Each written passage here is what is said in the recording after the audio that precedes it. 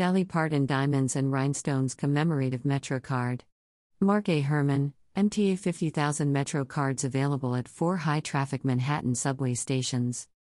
The Metropolitan Transportation Authority, MTA, in partnership with Legacy Recordings, the catalog division of Sony Music Entertainment, and Dolly Records, announced that 50,000 MetroCard vending machines at 4 high-traffic Manhattan subway stations will be loaded with limited edition cards honoring the release of international superstar Dolly Parton's album, Dolly Parton Diamonds and Rhinestones, The Greatest Hits Collection, which comes out on November 18. In the spirit of riders using the transit system and working 9 to 5, Metro cards will be available for purchase as early as Wednesday, November 9 on a first-come, first-served basis.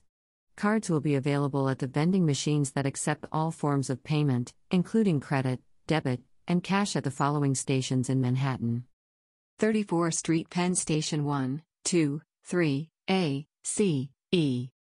34th Street Herald Square B, D, F, M, N, Q, R, W. Grand Central, 42th Street 4, 5, 6, 7, S. Times Square 42th Street North, Q, R, W, S, 1, 2, 3, 42 SDA, C, E.